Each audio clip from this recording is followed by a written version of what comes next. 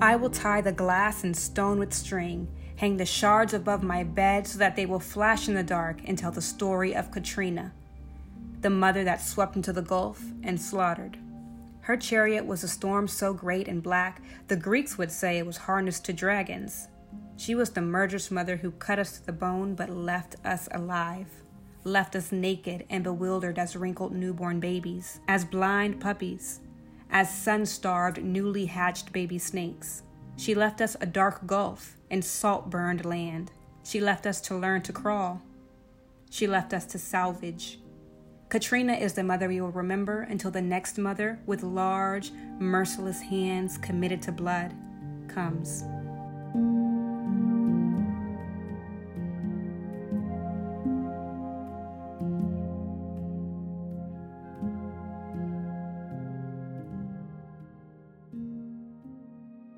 That was an excerpt from Salvage the Bones, a novel by Jesmyn Ward, read by Macy Bass. And this is Novel Climate, a podcast about literature, the environment, and people. I'm Megan Modafferi. I'm a graduate student interested in the stories we tell about climate change. And today we're talking about Hurricane Katrina. As climate change increases the frequency and severity of natural disasters, they're an important flashpoint for seeing where we are on the issue and what stories we're telling about it. After all, we don't really experience climate change on the grand scale, on the planetary level, in our individual lives. We tend to become aware of it in moments of crisis when it intersects with our personal worlds through a particular and localized storm or wildfire or drought and so on, and the aftermath. Hurricane Katrina, now a mere tropical depression over the state of Tennessee, but the disaster it left behind grows by the hour, and it is not simply a natural disaster tonight. It is becoming the sort of disaster humans cause. There is looting and lawlessness, overwhelming in some places the ability of police to keep order. That was a 2005 clip from CNN. And as you might recall, the stories we tell about natural disasters have not tended to be racially neutral. For example, a lot of research has been done on media accounts of Katrina that notoriously used the word looting to describe the actions of Black people, and verbs like looking for or finding food for white folks taking similar actions. And this had real material consequences, which we'll talk about. So the novel we're looking at today, like I mentioned, is Salvage the Bones by Jesmyn Ward. And it offers, I think, a counter-narrative to the stories of Katrina many of us learned on TV that make up our collective memory of the events. And as usual, I want to think about the novel alongside a literary tradition, or in this case, a few literary traditions. First, I want to just briefly think about the idea of pastoralism. Pastoral literature is what a lot of people think of when they think of nature writing, because it's historically been a fairly dominant environmental form, at least in the US and the UK. People you've likely heard of, like Ralph Waldo Emerson, William Wordsworth, and so on, often wrote in the pastoral tradition, even as, in some ways, they updated it as well. But basically, in the words of literary scholar Lawrence Boyle, the pastoral form has historically represented nature as a space of, quote, aesthetic pleasure contemplated at leisure. And this tradition has often misrepresented natural spaces, actually, as wild or pristine, meaning free from human influence, when that was not the case. The land in question may have been cultivated by laborers, sometimes slaves, or inhabited by indigenous people, or in some cases the natural space existed because of a system of land ownership that had displaced or impoverished a community. Many have argued the traditional pastoral form kind of demanded either the complete erasure or the idealization of the experiences of these people in the scenes. It imagined their lives were brimming with leisurely contemplation because of their enviable proximity to nature, compared to the speaker's post-industrial city life and all the nostalgia that's applied with that.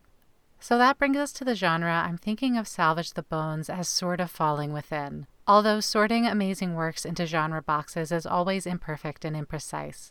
But I'm thinking of the Southern Gothic, Or relatedly, literary scholar Matthew Wynne Savills suggests the term the American Environmental Gothic. He writes that the power of the American Environmental Gothic resides in its genius for playing upon the terror that resides behind a curtain of pastoral beauty, forcing us to recognize the ecological horror buried, corpse-like, in the landscape. So you probably have associations with Gothic literature that the imagery from those sentences called up. It's typically associated with fear, with creepiness, but more importantly for our purposes is the idea that Gothic works surface anxieties that are culturally repressed, make visible the ugly truths that hide behind the stories we tell about the environment, ourselves, and others. Southern authors like Zora Neale Hurston and William Faulkner helped solidify the Southern Gothic as its own unique genre, and also one that grapples with both social and environmental topics. So we'll come back to genre and aesthetics, and we'll talk in depth about Ward's novel in a bit. We'll also talk about Black feminist nature writing more broadly with literary scholars Carlene Ferrari and Stephanie Dunning. But before we get too far, we need to revisit what actually happened with Hurricane Katrina. And to do that, we'll bring in political scientist Cedric G. Johnson.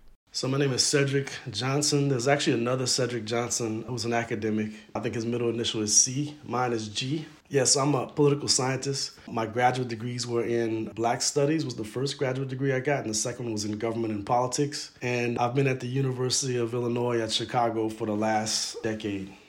And Cedric has a personal connection, or many personal connections, to Katrina. I'm a Louisiana native. I grew up not in New Orleans, but in French-speaking South Louisiana. I grew up in a town called Opelousas, which is one of the oldest settlements in Louisiana. And, I was affected deeply by the Katrina disaster, right? I had family across the southern part of the state, and really all along the Gulf Coast. He helped give a recap of the events of Katrina and the days and weeks and years that followed. Right, so Hurricane Katrina, makes landfall in late August. I think it's August 29th. It was a big storm, right? And it was a slow-moving storm, but it didn't even give a direct hit to New Orleans. It first made landfall north of Broward and Miami-Dade counties in Florida, before gaining power, eventually being designated a Category 5 storm when the eye of the storm hit the Gulf Coast near Burris, Louisiana, and then moved up the coast into Mississippi, east of New Orleans.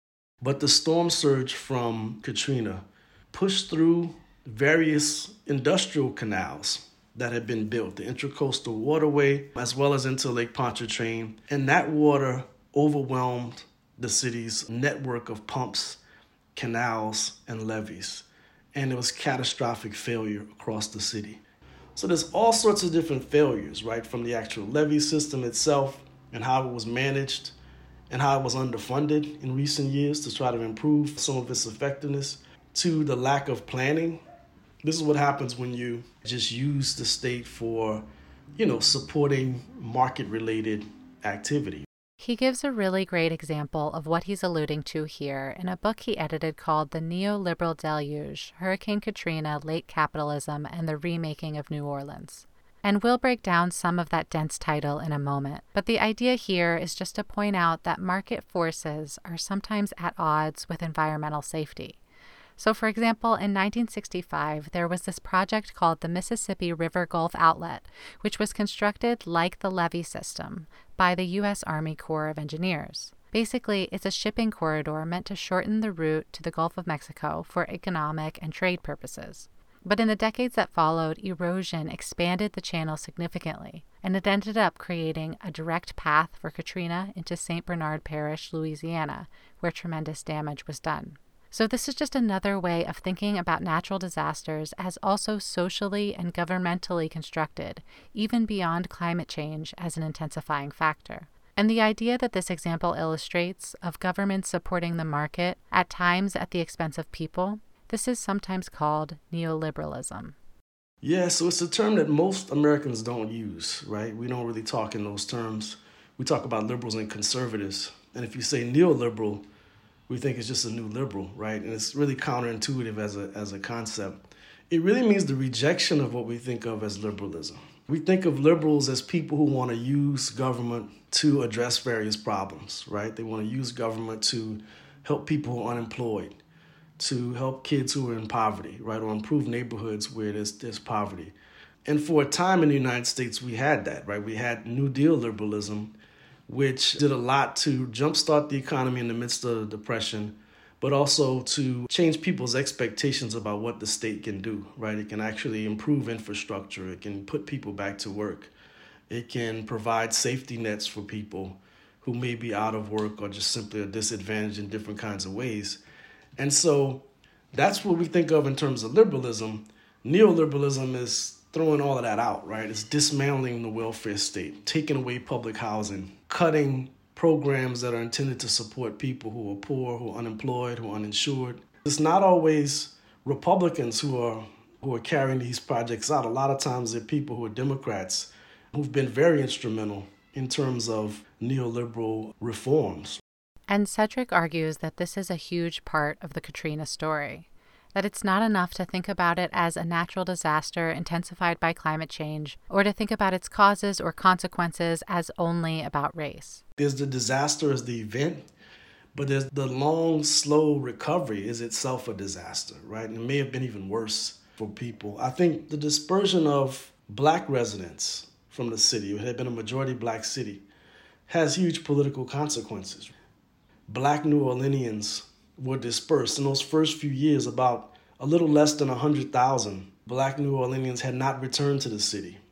And you also had moves by Democratic officials from Mayor Ray Nagin all the way up through Kathleen Bobbitt Blanco, which really made it difficult for a progressive New Orleans to reemerge.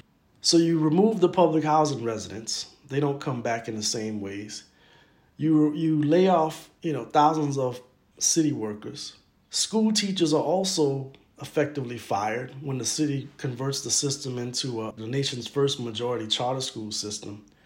And so just in those moves, you lose a political base, right, that could have pushed for some different kinds of things. And coming back to the media clip I played at the start, it's important to remember that there was not only racialized rhetoric, but racialized violence by police and others toward Katrina survivors. Yeah, so, in the midst of the Katrina disaster, like that first week, when people are stranded, there's no, evacuation that seems to be taking shape. There's a lot of vigilante, racist vigilante violence, right? There's shootings in Algiers, which is a part of New Orleans that's separated by the Mississippi River. There's an incident where a group of New Orleanians are attempting to find refuge by crossing the Crescent City Connector Bridge, the big bridge that leads, from downtown to the West Bank. And they have shots fired over their heads by Harry Lee, who's since died, but he was the sheriff at the time for that part of the West Bank. They fired on these people to basically turn them around and tell them they didn't want them in New Orleans.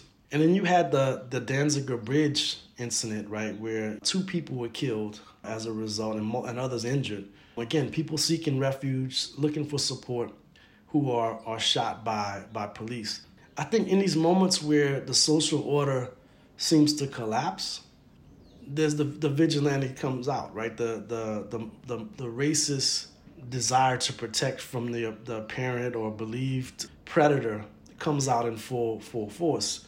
The flip side of that is that you also saw this outpouring of altruism in the city that gets neglected, right? Especially among the poorest folks. I mean, people doing things that were extraordinary, like, carrying elderly people out of houses on punching bags and coolers and whatever they could get that could float, and ferrying them to safety somewhere else, or the ways that people were sharing, in these spontaneous ways, supplies that they had, and, organizing their own evacuations. And, that kind of outpouring, especially among Black working class New Orleanians, hasn't been depicted fully enough.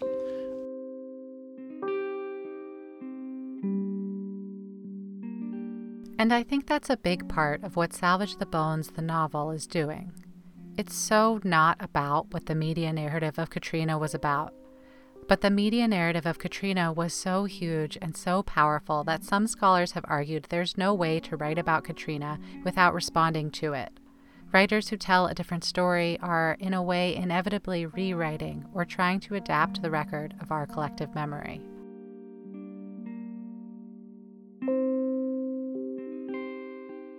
So let's get into the novel. Here's Dr. Carlene Ferrari.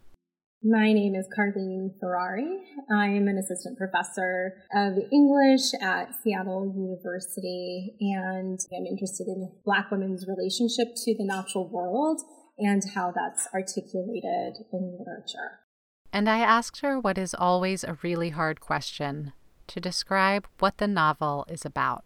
You could say that this novel is about Hurricane Katrina, but to say that would be so violently reductive. It's about the experience of a particular African-American family, and Hurricane Katrina just happens to take place in the midst of them just living their regular lives. They were already an economically vulnerable family dealing with the loss of the mother, and this life-altering hurricane takes place. In many ways, it's also a kind of coming-of-age novel as well. Our narrator, Etch, she's coming into a certain sense of womanhood and figuring out her sexuality, and then we learn that she's also going to be a mother as well. Carlene talked about Salvage the Bones as a humanizing project, working against all of the dehumanizing stories that were told in the media around Katrina survivors. I think Jasmine Ward, because she lived through Hurricane Katrina herself, I think that it was really important for her to humanize the people, right? Because if you remember the media reports of how villainized and how demonized and really, quite frankly, criminalized, Black people were. I think it's really important for the readers to develop a relationship with each of the characters and to understand the complexities of their lives, their lived experiences. So rather than open the novel with the storm and show the story that follows, the storm doesn't actually come until the last 40 pages of the book, after we've lived with these characters for more than 200 pages. And importantly, we get this glimpse into the human stories of characters who are not living in New Orleans, where Katrina's impact has been highly, though problematically, publicized. Instead, we witness the lives of characters in the rural Mississippi Gulf Coast, where the author herself is from. What I appreciate about this novel is that as readers, you're finding out about the hurricane just as the family is finding out about it as well, in real time. And of course, the reader has the hindsight and, you know how bad it's going to get, but they have no idea. And they don't know until, of course, it's too late. And because you know how economically vulnerable this family is, you realize that they had nowhere to go. And while this is just, one family, there are, that there were, hundreds, thousands of families just like this.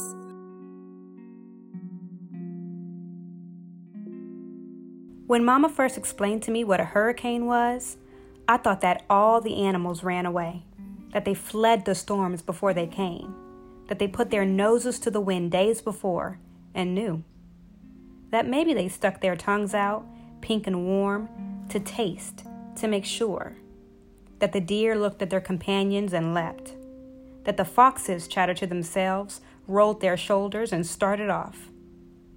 And maybe the bigger animals do. But now I think that other animals, like the squirrels and the rabbits, don't do that at all. Maybe the small don't run. Maybe they pause on their branches, the pine-lined earth, nose up, catch that coming storm air that would smell like salt to them, like salt and clean burning fire, and they prepare like us.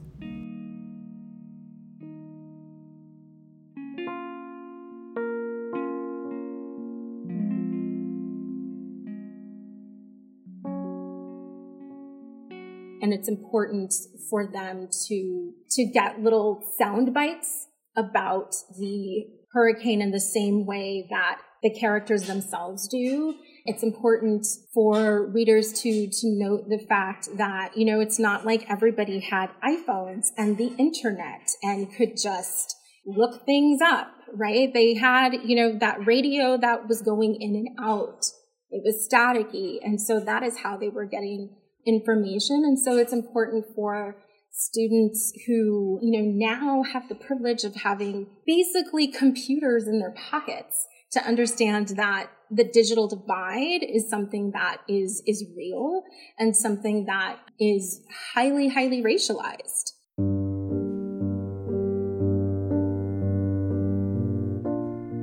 At the same time, in a novel about a natural disaster, there are all of these profoundly lyrical, profoundly beautiful descriptions of nature. The county park with the dirt parking lot, which strives to impose some order, some civility to Bois. It fails. The woods muddle the park edges. Mimosa trees arch over it with the basketball players' long, graceful arms and drop pink flowers like balls. Pines sprout up in the ditches along the edge of the park, aside the netless basketball goals, under the piecemeal shade of the gap-toothed wooden play structures sinking into the earth, beside the stone picnic tables with their corners worn smooth by rain, even in the middle of the baseball field overgrown with grass.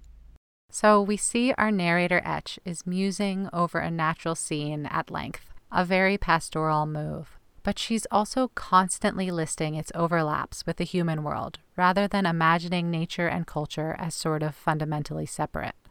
The mimosa trees are like basketball players' arms. There's a human-built play structure with the human quality of gap teeth that is sinking into the earth. And then maintenance workers, usually country convicts in green and white striped jumpsuits, come out once a year and half-heartedly try to trim back the encroaching wood, mow the grass set to bloom, the pine seedlings. The wild things of Bois Sauvage ignore them. We are left to seed another year. Later in the novel, we witness the characters waiting for FEMA, which never comes. We see a sort of abandonment by government support. But there are convicts here, a representation of what the government is doing, and they are made to, symbolically at best, take care of this public park.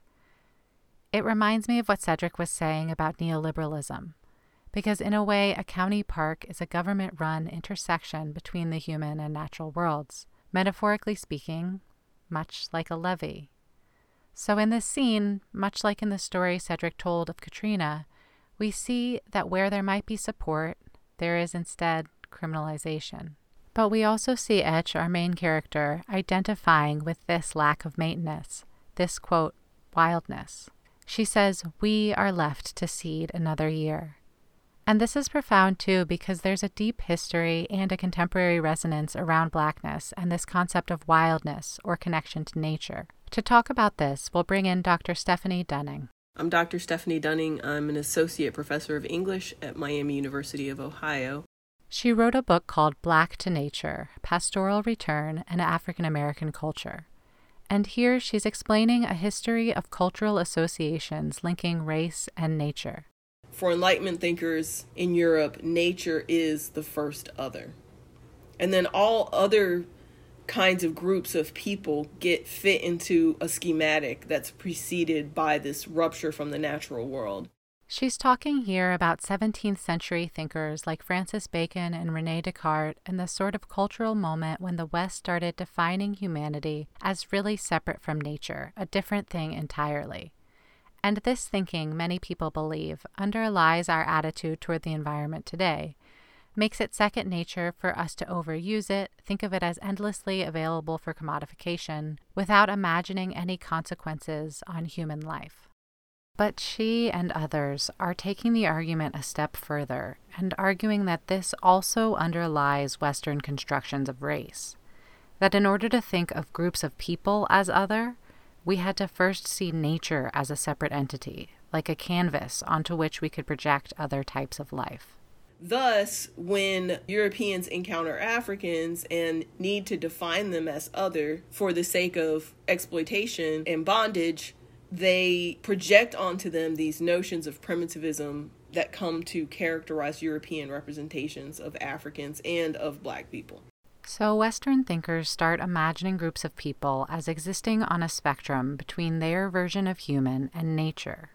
And this served to justify domination over those people in the form of modern slavery and its aftermath. And so I have a long critique of that in my introduction, and I talk about how those discourses have disincentivized Black people's engagement with nature. And so there's a way in which like anti-Blackness and racism and environmental destruction, can't be disembarcated.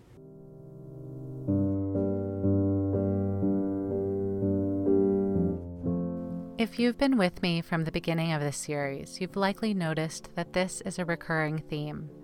It's come up again and again that the imagined gulf between the human and the natural world didn't always exist, and that this way of imagining has skewed our understanding to the point where it's hard for us to accept that environmental consequences are human consequences, not some separate problem. And it's come up that our imagining of the environment has had and continues to have racial implications, both in terms of politics and infrastructure, like when we talked about legacies of redlining and the failure of the levees in New Orleans, but also, crucially, from an imaginative perspective, thinking about how underlying narratives or stories have made racial disparities feel somehow naturally occurring rather than violently constructed. And I didn't do this on purpose, but it's fitting in a way for the series to end on a novel that calls to mind the Southern Gothic, a genre that's defined itself by unearthing repressed realities.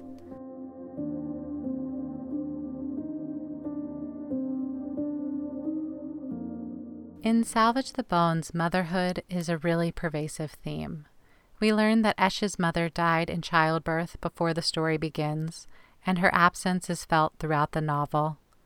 Early on, we see China, the family's pit bull, giving birth, and there is so much more to be said about China and pit bulls and what we can learn about how race is working from cultural representations of this animal, which if you're at all curious about, by the way, you have to read Stephanie's book, again, Black to Nature. I'll link it in the show notes. But China, the pit bull, gives birth, and this is what makes Esch realize she herself is pregnant, a mother in the making. And eventually, Hurricane Katrina is figured as a mother as well. And all of these instances sort of work together to complicate and rewrite cultural conceptions of Black motherhood and also of Mother Nature. There are strains of thought called ecofeminism and ecowomanism that point out how our language around nature is often gendered in ways that reveal a relationship between the subjugation of women and of nature. Words like virgin lands and fertile or barren soil point to connections between women's sexuality and role in reproduction and cultural ideas of the environment. And Mother Nature, like women, is typically expected to be an eternal giver, a feminine caretaker, always gentle and kind. Hurricane Katrina, I think there's a line like, Katrina was like a mother who came through and smashed everything or something. Katrina, the mother that swept into the Gulf and slaughtered.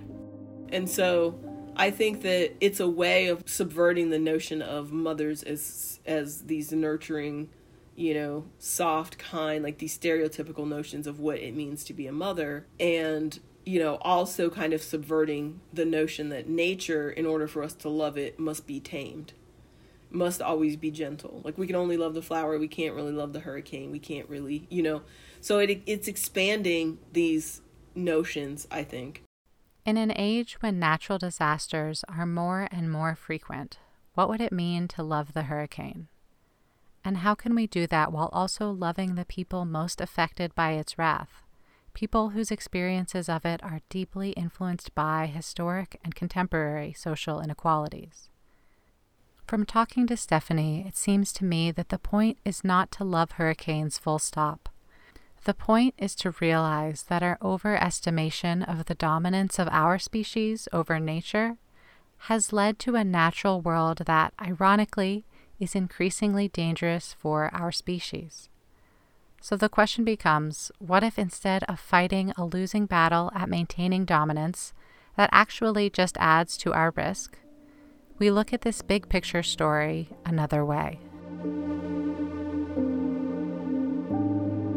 Both Stephanie and Carlene's work focuses on Black women writers who make these kinds of moves in their work, pushing against our entrenched understandings of nature as they mutually inform our understandings of race and gender. They were using a lot of natural world symbols, and they continue to use natural world symbols because they're able to see how white supremacy essentially rendered them in that way, and they're pushing back on that as a critique of that kind of relationship and suggesting that nature can be generative. It can be a source of knowledge production that doesn't have to be rooted in this kind of hierarchical type of thinking. And it's quite different from sort of like appreciation, where it's like you stand and you look at a landscape and you go, oh my gosh, so beautiful. Or of even, ownership. It's an enmeshed way of dealing with nature where the line between oneself and nature is a very fuzzy one.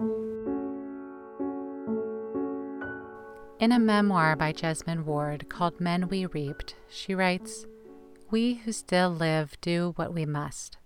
Life is a hurricane, and we board up to save what we can and bow low to the earth to crouch in that small space above the dirt where the wind will not reach. We honor anniversaries of deaths by cleaning graves and sitting next to them before fires, sharing food with those who will not eat again. We raise children and tell them other things about who they can be and what they are worth, to us, everything. We love each other fiercely while we live and after we die. We survive. We are savages." And again, we see a term that has been historically used for racial subjugation, savage, kind of reframed here. A savage was someone seen as closer on the spectrum to nature than the Western conception of the human. But for Ward, it may be exactly that awareness of our closeness to nature that if we can stop weaponizing toward racial dominance, we can carry with us to survive the next chapter.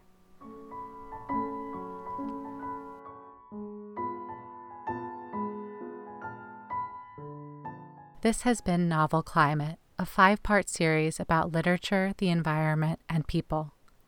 Thank you to this episode's guests, Dr. Cedric G. Johnson, Dr. Carlene Ferrari, and Dr. Stephanie Dunning.